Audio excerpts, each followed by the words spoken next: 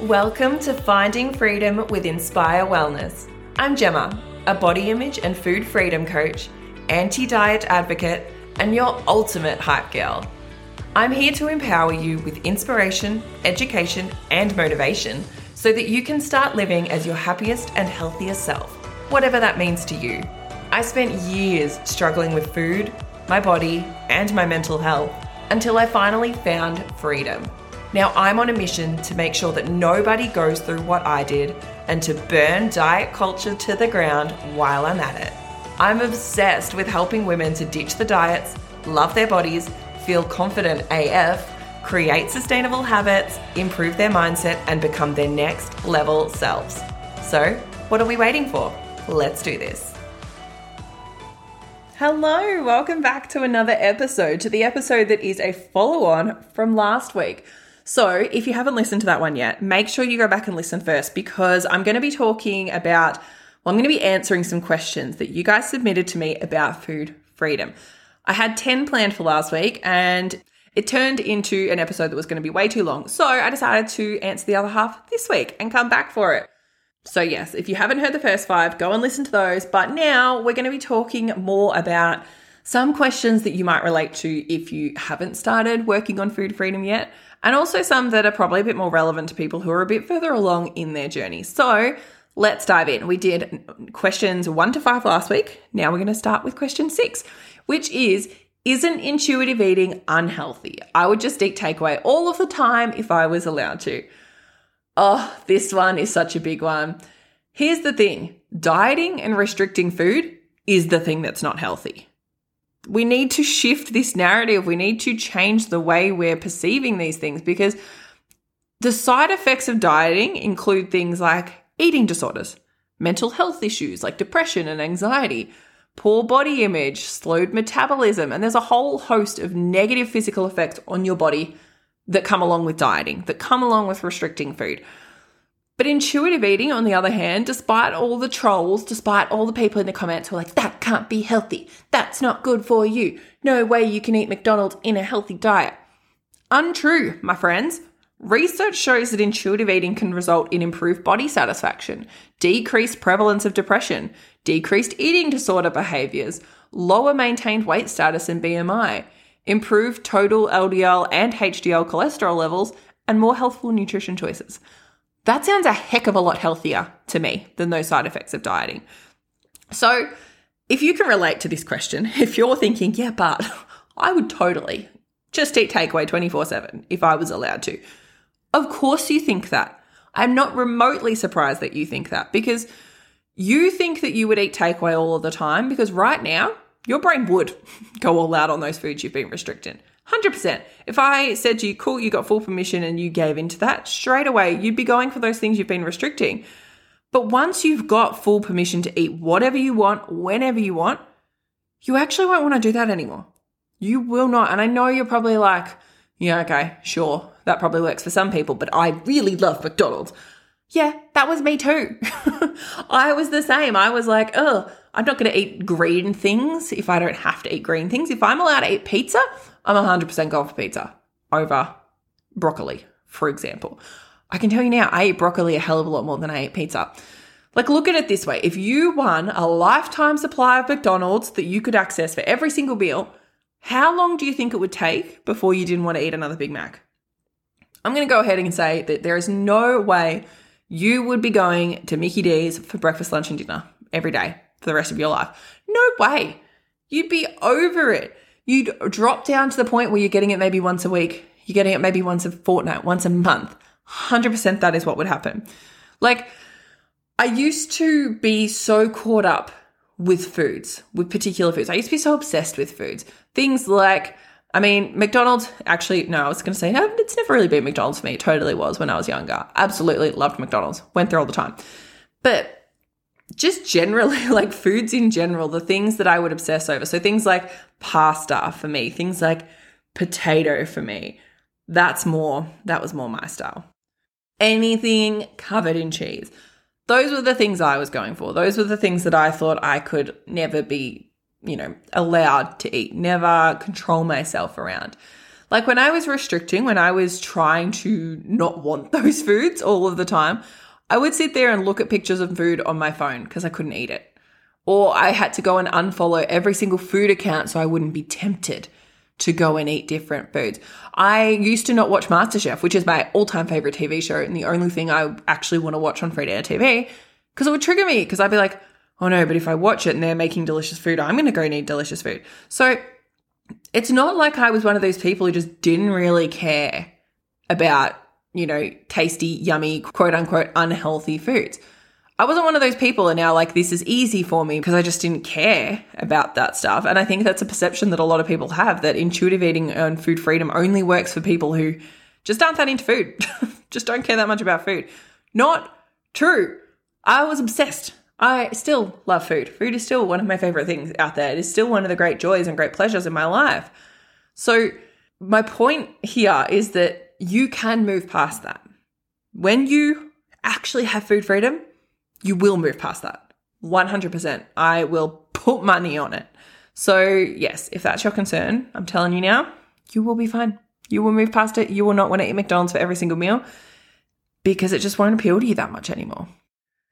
Question number 7 is, how does food freedom help with binging? Because a lot of people struggle with binge eating. A lot of people struggle with emotional eating, with overeating. Probably that's one of the biggest things that people come to me for. And food freedom is my answer. Food freedom is the thing that I give them. And that can seem counterintuitive if you're thinking, yeah, but hang on, I need to eat less, not more. I'm eating way too much. I'm going ham on the foods. I need to calm down.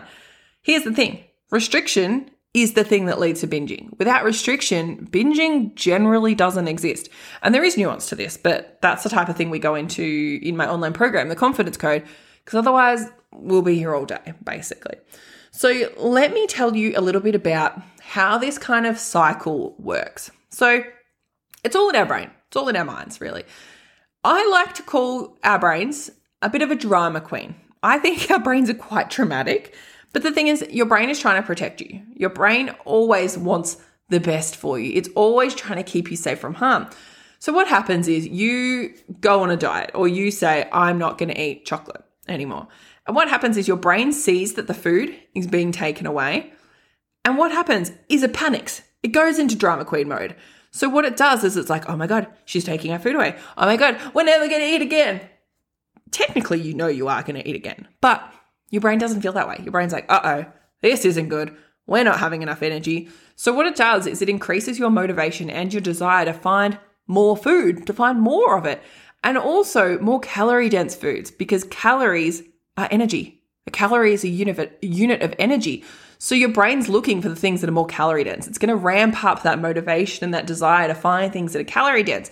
So it's not going to be like, bitch, go and eat an apple right now. It's going to be like, bitch, go and eat a Big Mac right now. That's what your brain is doing to you. It's also going to slow down your metabolism to store what you do eat. Because again, it's being dramatic. It's thinking we're never going to eat again. We're never going to get that energy. So it's like, all right, hold on to everything that we've got. And then it's going to ramp up those cravings even further. You're getting more and more and more and more of these cravings. And then eventually you give in and you overeat or you binge. Like we're talking about binging specifically here, you binge. That's what happens. Your brain gives into it. And then you're like, oh my God, what have I done? Oh, that was a bad idea. What have I done? So you restrict. You go back to the restriction. You restrict even more to make up for that binge, and the cycle continues. The cycle starts again. Again, brain sees it's being taken away, gives you that motivation and desire to find more, slows your metabolism, blah, blah, blah, blah, blah. It keeps going. It keeps going over and over and over and over. And every time you're like, what's wrong with me? Why is this happening? This is why it's happening. It's not this great big mystery. It's not this like difficult thing. It's because you're restricting. So if you just don't take away the food in the beginning, if you don't restrict, the cycle doesn't happen. The cycle cannot continue. We can't get more of that motivation and desire to get food. Our metabolism isn't going to slow down. We're not going to get more cravings. We're not going to binge because we stop the cycle at step 1. So take away the restriction, which is the entire premise of food freedom and of intuitive eating, and it's not going to happen. So the other important thing here is there we're sort of talking about physical restriction, but mental restriction works the same as physical restriction, which I think so many people don't realize, and they start taking away the physical restriction, but this keeps happening. A lot of the time it's because they're still mentally restricting. So if you're saying to yourself, I'll be good tomorrow, or you're feeling guilt or shame over what you're eating, that's still restriction. That still counts as restriction to your brain. Your brain cannot tell the difference between physical and mental restriction. So a really big part of food freedom is about removing that guilt and that shame around food so that you can truly make peace with it. And that cycle doesn't happen. So once we get rid of that restriction, physical and mental, it solves the binging problem for so many people. And for some people, there's more to it. Like I said, that's something we go through in the confidence code because, again, we'd be here all day. But if you need help with that, please reach out to me. I would love to support you through that, to work out what it is for you so that we can nip it in the bud and you don't have to binge ever again.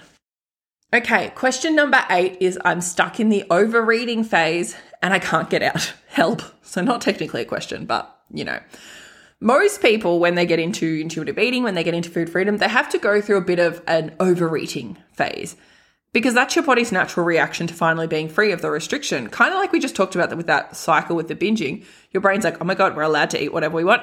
Go. Yay. This is amazing. It's like a party. Let's do it. And you've been set free and you go for it and you just want to eat everything in sight. And then basically that period of time, it will end. So once you get through it, that's when you get to more of the balance side of things with your nutrition. Now, there's no time limit on the overeating phase. It might take a couple of days, might take a couple of weeks, might take a couple of months. So don't feel like there's something wrong with you if your journey looks different to someone else's. I'm a big believer that we need to not compare to other people because all it does is makes us feel crap. Now, it's really easy to get panicky if you're in this place where you feel like it's quote unquote not working because you haven't reached that natural balance yet.